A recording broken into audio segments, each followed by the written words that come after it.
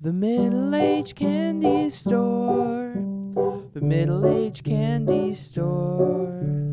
Have a good time, try lemon and lime at the middle-aged candy store. The candy is sweet, it's true, though it may seem bitter to you. Wave back at the years, the trials and the tears, the cigarettes and beers, the faces you love, the things you're sorry for. Come in for a spell, there's caramel at the middle-aged candy store.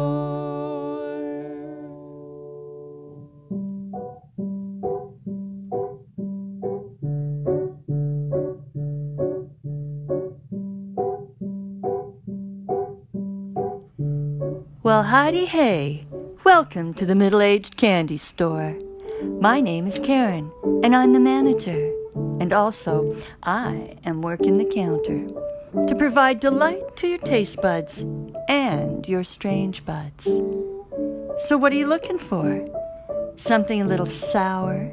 Maybe a scary hot candy? Oh, what's that? You want me to choose a candy for you? Well, gladly. Let's see. We've got a couple of specials today that are old-timey throwbacks. Let's try a couple of those. The first one is a homemade concoction, but I should warn you, this ain't no soft toffee. This is some hard candy I'm passing out today. So get your choppers ready, okay?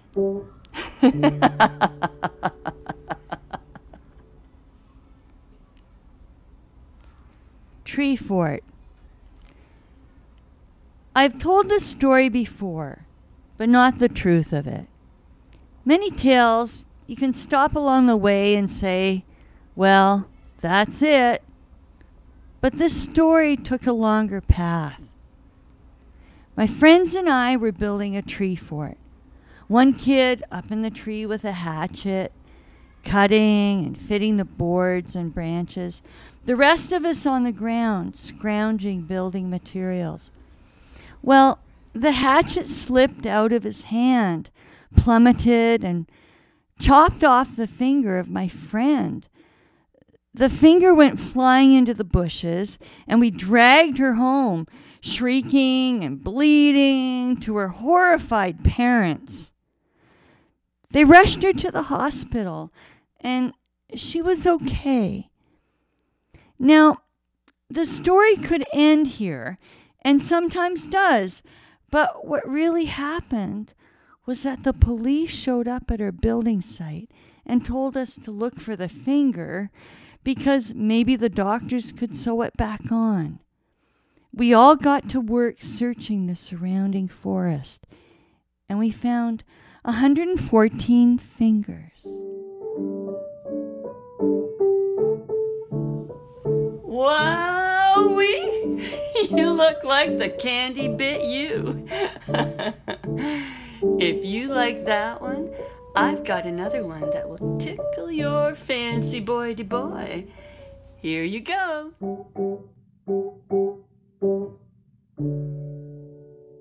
Writing about one's ex is mean.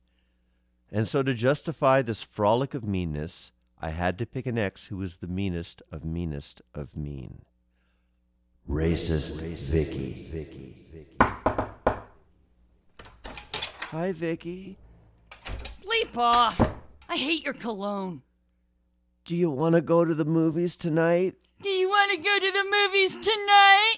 No! I want to jump in a volcano. Bleep you. Whatever you want to do. I'll tell you what I want to do. I want to murder every bleepin' bleep who's coming to this country to steal our jobs.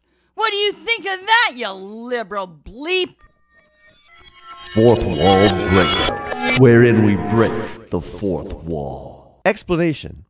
She looked like Debbie Harry, and I thought I could save her. Save yourself, you bleep socialist bleep. Vicky, do you want to go see the Christmas lights at Nathan Phillips Square? Does this answer your question? I'm dreaming of a white supremacy!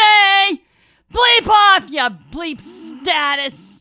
Bleep, bleep! Vicky, I'm trying to be agreeable here. Then why do you wear that cologne? You smell like a gay bleeps, bleeps, bleeps! You smell like a gay bleeps, bleeps, bleeps! You smell like a gay bleep, bleeps, bleep! Vicky, I don't think we should see each other anymore. We can still be friends.